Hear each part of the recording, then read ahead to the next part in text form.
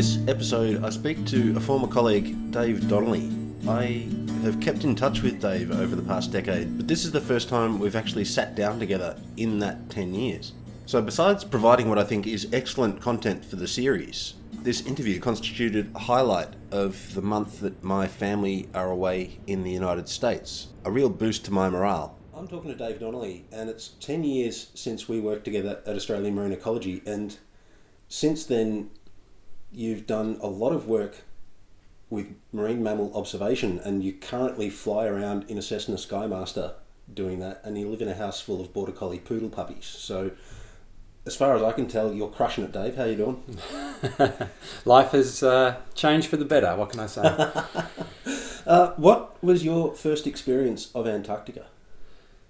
I think like most people, the first experience of Antarctica is seeing phenomenal photography in National Geographic, followed closely by reading the book South.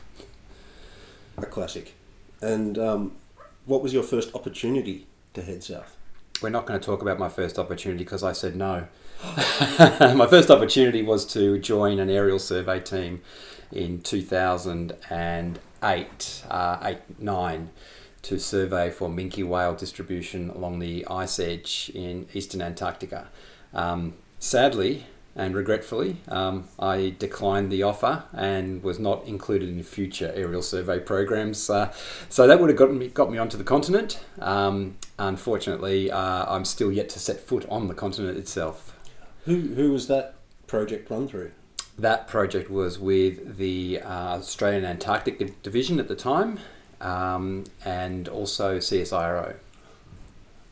And, pardon me, I don't differentiate between people getting a foot on the continent and going to Antarctica. I think that there's a lot of snobbery about that sort of thing. But if you've seen an iceberg and a seal and a penguin, I think you've covered it. So what were your first opportunities to see those things? So the first opportunity was 2013. I was offered a position as a vessel operator, a coxswain, on a tagging vessel. The Antarctic Division advertised for positions. I was successful in getting one of those positions and did a heap of training on Tasman Peninsula using soft tags, which is a replica satellite tag on humpback whales, where we trained as a team before heading down in 2013 to take on the big ones. That's the Antarctic Blues for the same process, which was a phenomenal opportunity out of New Zealand, out of Nelson, New Zealand, on a vessel owned by a fishing company over there. So we were it was very different to a lot of people's experiences, in that we were chartering a commercial fishing vessel to do a whale research program. What size vessel were you running that from? That was a 59 metre trawler, and it was relatively small for the task, but as it turned out, it was the right boat. And were you tagging from the bow of that vessel, or were you working in smaller vessels from that mothership? Yeah, we were launching a 6.5 metre rib, so aluminium hulled inflatable vessel, which had a bowsprit on the front and a team of 5 people on board. So every time a blue whale was sighted and it was determined that it was doable, if you like, the weather was in our favour and the whale was relatively stable in its behaviour, we would launch the vessel and head off and make an attempt to try and tag. A 6.5 metre vessel alongside a blue whale is quite a contrast. What was your first experience of a blue whale like? Going down to Antarctica wasn't my first blue whale experience. I had a little bit of understanding of what to expect. I'd worked with blue whales on the west coast of Victoria for some time, and also seen them in New Zealand from small vessels. So there was some understanding, but driving around blue whales for photography is very different to driving around blue whales for satellite tagging and biopsy. So my first experience, it was just, I don't know, I guess it just came fairly naturally. I got in the spot that I needed to get because I'm so used to working with humpback whales that really the only difference is numbers and when the numbers are meters when it comes to this. So it's a big animal, but essentially the anatomy is very similar. So I did what came naturally to me, and it worked. Nice. How many different species of whales have you encountered in southern waters? It's a good question. I need to go to my notes. There's a lot of species that occur in the Southern Ocean of cetacean, and I have seen quite a few of them, but as with most people, and probably the majority of people, I'm yet to see them all. So I guess I've seen the majority of the big guys, being the sei whales, fin whales, blues, humpbacks, southern right whales, sperm whale. They're all things that I see regularly. It's more the cryptic species that I'm yet to see, or yet to see a lot of. I'm yet to see a southern right whale dolphin or a pygmy right whale. So there's still time, and there's still opportunities. It's what keeps us going, I think, us naturalist type people. I saw a shovel-nosed ray at Rosebud last week, and it astounds me that as I approach 50, there's still macrofauna that Port Phillip has yet to show me. It's so exciting. I think that's the same for many people, even seasoned divers like ourselves.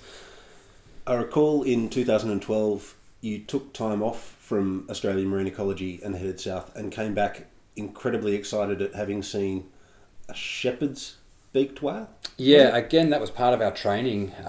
So we worked off the west coast of Victoria to test sonobuoys, which are military devices traditionally used for detecting the presence of submarines in deep water environments. They've been recommissioned or repurposed, if you like, to deploy and detect blue whale calls. So yeah, we went off into the west coast of Victoria, and as part of that work, which was a success, by the way, we also encountered a few other species, and shepherd's beaked whale was one of them. It was a species that I'd seen before, but my colleague, who is a very seasoned marine mammal specialist, had never seen. It was the only species I'd seen that he hadn't. So in a way, that trip ruined it for me, but it was also a fantastic experience to be able to see so many of them together and add information in a scientific publication, which I think we published in about 2018 in the end. So a fantastic record, and we did see them multiple times during that period. How much information did that add to the overall knowledge of shepherd's beaked whale, just to give the listeners a context for how rarely they're actually seen? Yeah, well, that experience at the time, I think, was only the 5th time they'd been seen alive from a boat, from a vessel, which is obviously a better way to see them, so you can see more detail. The opportunity presented for scientific understanding and general knowledge was that they were boat friendly. They stuck around. There was a large number of them. There was 12 of them in that particular, the first encounter. And we were able to document them, if you like, map them from head to tail. We got a lot of opportunities, and that presented us with the opportunity to write the paper, which is a diagnostic paper on, well, fundamentally, I think the important thing about science is not how much statistical analysis you can do, but we're still yet to see some animals alive and to properly document them. So for me, the science that I'm involved in is all about, what does it look like? Where does it live? What does it eat? Those sorts of things. And that was something we didn't know about shepherd's beaked whale. We didn't know what it looked like from head to tail. We didn't know how they presented at sea. We didn't know if they were social or not. And we didn't really know where they lived. Everybody suspected they lived in 1,000 metres or more, but really they're a rarity in terms of beaked whales. They come up onto the shelf regularly, and our data that myself and my colleagues have collected very clearly demonstrates this, that there are hundreds of metres, not thousands of metre species. In fact, they probably a bit of both, but continental slope up onto the shelf is where shepherd's beaked whale live. Australia only ceased commercial whaling in our lifetimes. I think 75 was when Albany shut down. What's the current state of thought, and what's the data look like in terms of recovery from whaling in the Southern Ocean for the various species that were targeted? I think the answer to that question is yet to be determined. purely because not enough people do science in the Southern Ocean on whales. We tend to do a lot of research work along our coastal environments because things like southern right whales and humpback whales are very helpful in that they are coastally orientated at certain times of the year. So a lot of the work that's been done has been done on those two species, and obviously for humpback whales the story is good.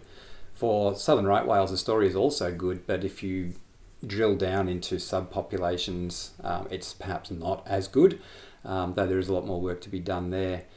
So I'd say that at least for humpback whales the story is great. There's probably a recovery level that's close to pre-whaling numbers.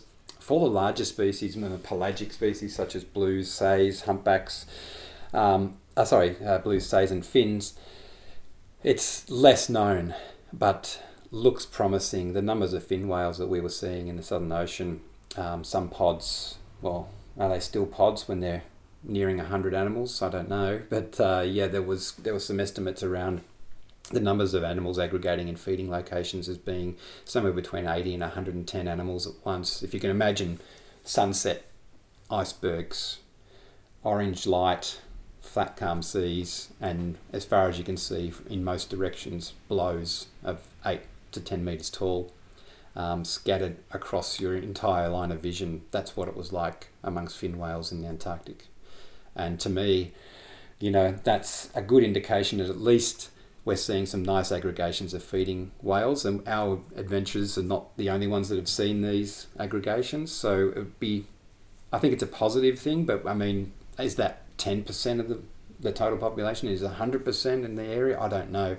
They may still be under threat, and I think we have to assume that they're not yet recovered, given the numbers of whales that were taken through the industrial whaling era. Which came to an end in 2019 with the last of the Japanese excursions. Do you think that it's likely to kick off again? I think we'd be naive to think that there isn't loopholes or planning in place to continue whaling in one way or another. All we can do really is maintain a vigil, not assume that everything's okay. Things like dropping the protection level of humpback whales when a population study hasn't been done in over 5 years, I think is an error, particularly with new threats emerging. Just because whaling's not present doesn't mean there aren't other threats, and some of those threats extend to what we've always thought of being a good thing, and that is commercial whale watching. That's not without its impacts.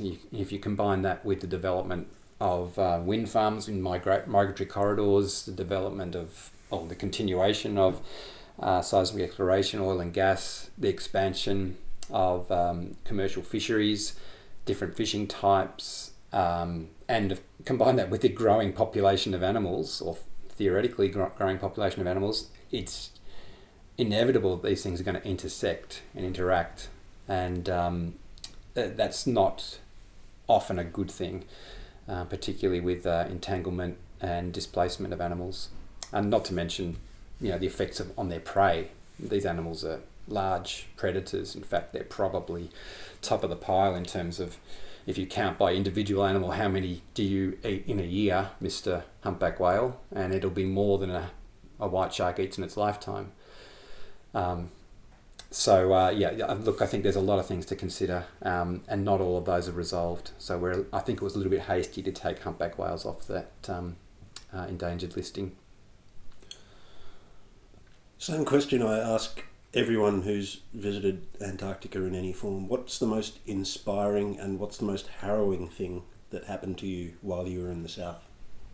It's a good question. I mean, I think the answer's the same for everybody in terms of their first experience, and obviously seeing a large iceberg is inspiring and amazing, and I don't think anybody would dispute that. I think that they would be always remembering their very first experience with an iceberg.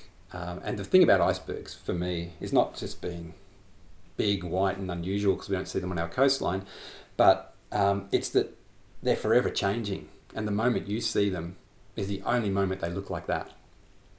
For the rest of eternity, they'll never look the same way you saw them on that day.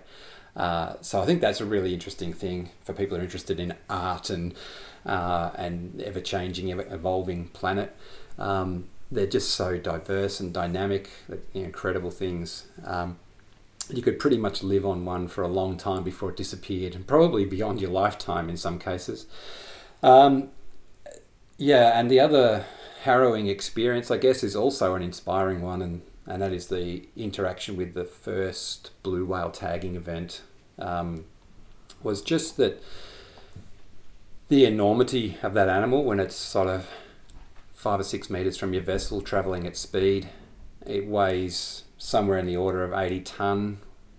For some it's a great deal more. In total, our little boat probably weighed maybe a tonne with all of us on board.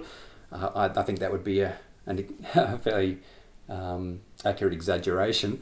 So we're a tiny little mosquito playing with a very, very big animal that can do us a lot of damage if it chose to do so.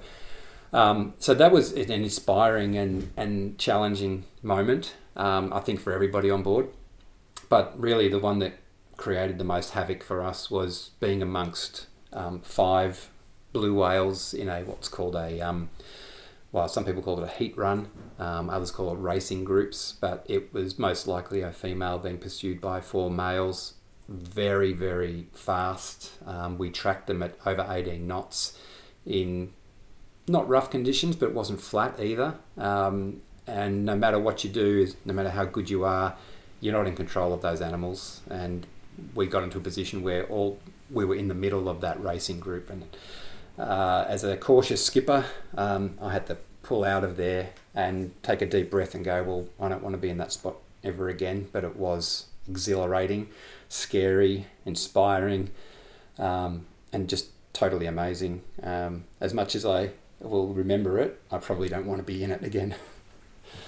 That's amazing, and answers the next question I had, which was how fast can blue whales travel? 18 knots is thumping along for an animal. Yeah, and they can travel faster. We just tracked them at that speed. I took a bit of a look at my navigation system, which is not very useful down close to the South Pole, or that far close to that far down towards the South Pole. But the speed was amazing. And one method that I used, which I learnt very quickly, in fact within probably a few minutes I had to learn it, was that these animals displace so much water when their tails are moving up and down. I was able to use what we call the footprint as a means of increasing my speed without changing the throttle. So I was effectively surfing down what they were creating to maintain contact with the animals, just searching for an opportunity to get a tag. That's insane. Oh my God. Yeah, it probably was. And again, I don't think we'd do it again, but 2013 was a really interesting voyage where we learnt a lot. We learnt what to do, and we learnt what not to do, and we learnt just how powerful these animals are, and they're not to be messed with. In the time that you've been part of these voyages, how has the technology you're applying to the situation changed? The technology is, it's fast moving. With the advent of drones and things like that, I imagine that the risk of chasing whales in small boats to put satellite tags will not be a thing. In fact, it's already developed, that technology, drones deploying satellite tags. So my suspicion is that I'll be put back on the bench, or at least back to the marine mammal observer position. But yeah, just within the time frame that we worked, the progress of technology on the satellite tags themselves was phenomenal. They've gone from a 25 centimetre deep implantation tag to tiny little anchored things which are barely 6 inches across, don't protrude out of the animal as much, and certainly do not protrude into the animal as much. So it's a much safer and better way of doing satellite tagging, and it's yielding some great results. So I look forward to the advancement of technology, even if it does mean that I'll be out of the small boat. I'm still happy being part of these voyages. Are there plans to head south again for you? No plans in place. I'd like to think that we will one day get an opportunity. I've now done 3 Antarctic voyages under the Blue Whale program. All have been successful in all different methods. They're not always about tagging. They're not even always about biopsy. Sometimes they're just about spatial presence and distribution in relation to krill and working with other scientists. So, in some ways it's up to the other scientists how we progress this. I'd like to think that the program will continue. It was initially a 5-year program. Obviously, we're beyond that. In fact, we're beyond it in our last voyage in 2019.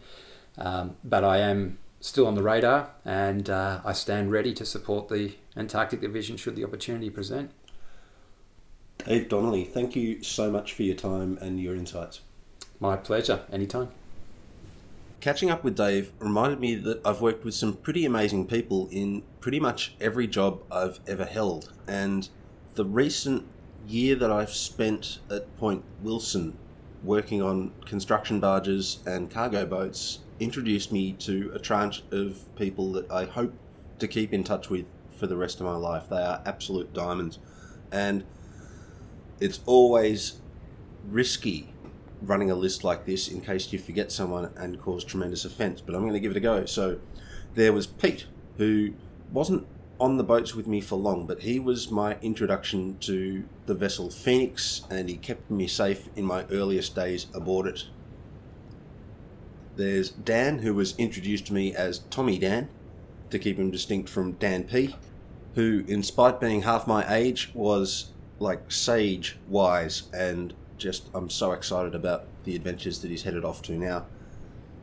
Josh Quinn came to maritime industries through engineering, and watching him work an engine and think about the problems that a boat encounters in its day-to-day operations was eye-opening. Simo, as site manager, I normally try and stay a little bit removed from the people in charge of a show so that there's no emotional or social complications in what is essentially a business transaction between us.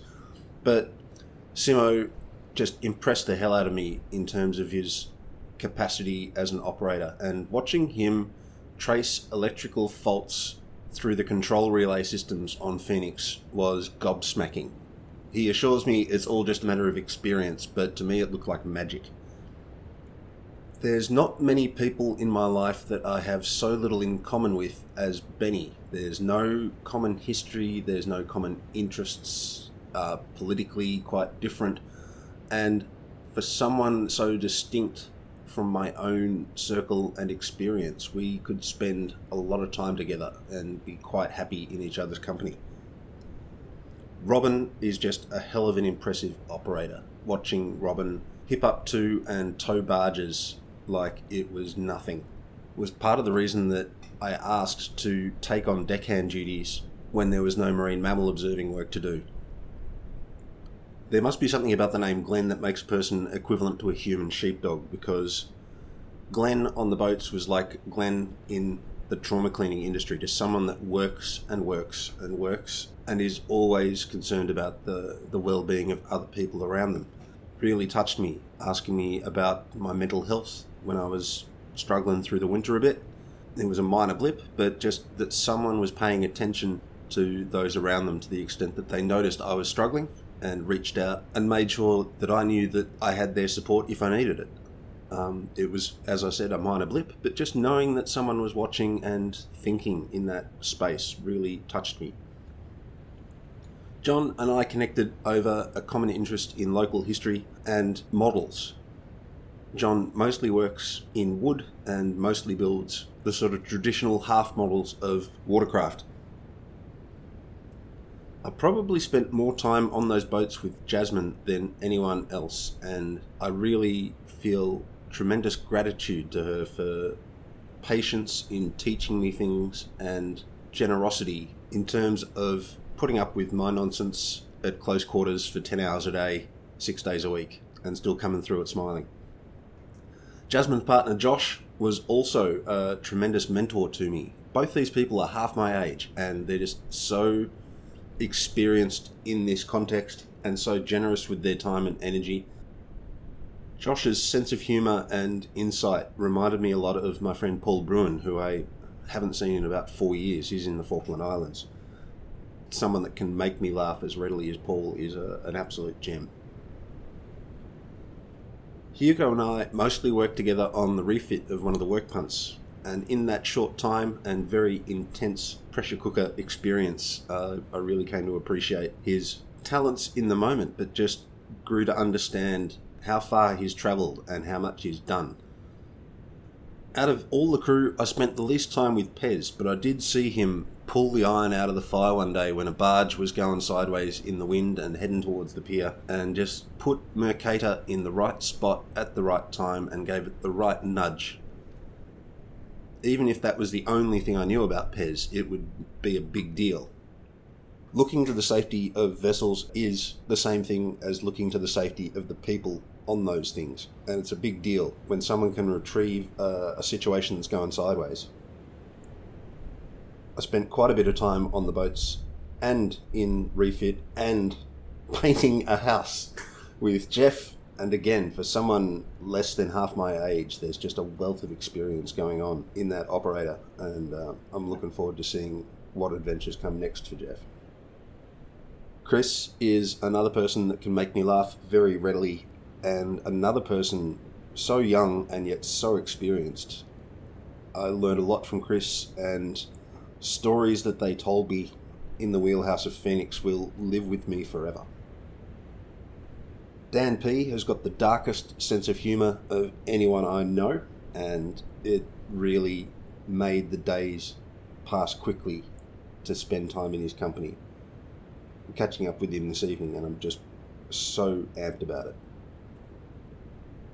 Luke was the youngest member of the team, and watching Luke upskill from deckhand to coxswain through the course of the year was something I played no role in, but something that was immensely satisfying to watch.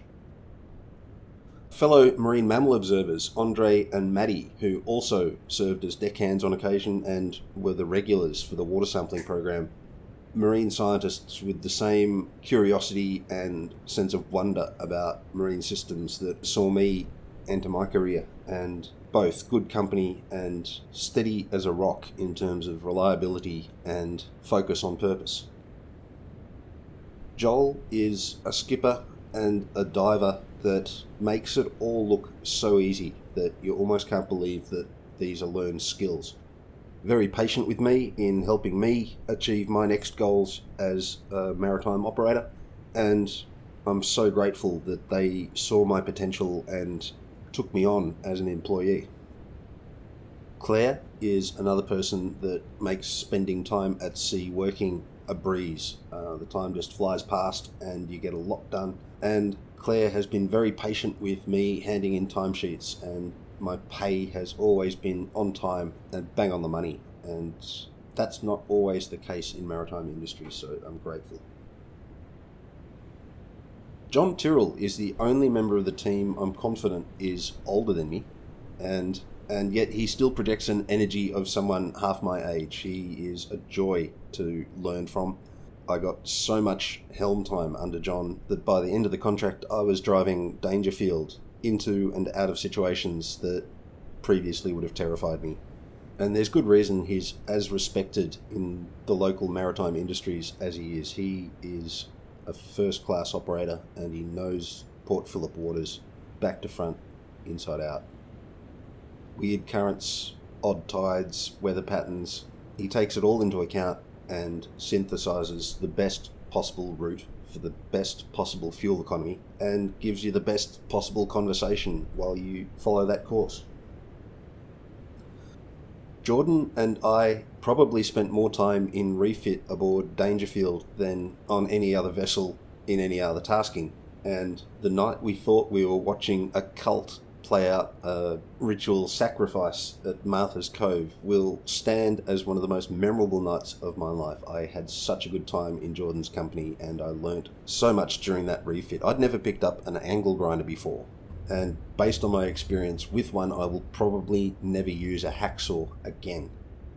Those things are fantastic. Jordan and I put the new genset into Dangerfield, and that in itself was a new and powerful learning experience for me. Watching that thing run for the first time was the culmination of a lot of hard yards and a lot of good laughs. And I may be working with Jordan again in the very near future. I'm hoping that comes together. We'll see what happens. Of the fleet, I think Phoenix and Dangerfield are absolute favourites. Both of them catamaran hulls, both of them lots of deck space for carrying cargo. Somewhere to get in and out of the weather, in Phoenix case quite comfortable, and just I think more than any of those factors, it's the good times I had on those boats with some of these people that really cement those vessels in my heart.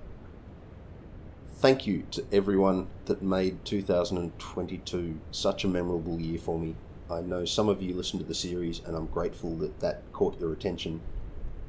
I look forward to keeping in touch and following your adventures. You are amazing people. Take care and appreciate your coffee. And furthermore, I consider that Carthage must be destroyed and that Hadley Measham should be avoided.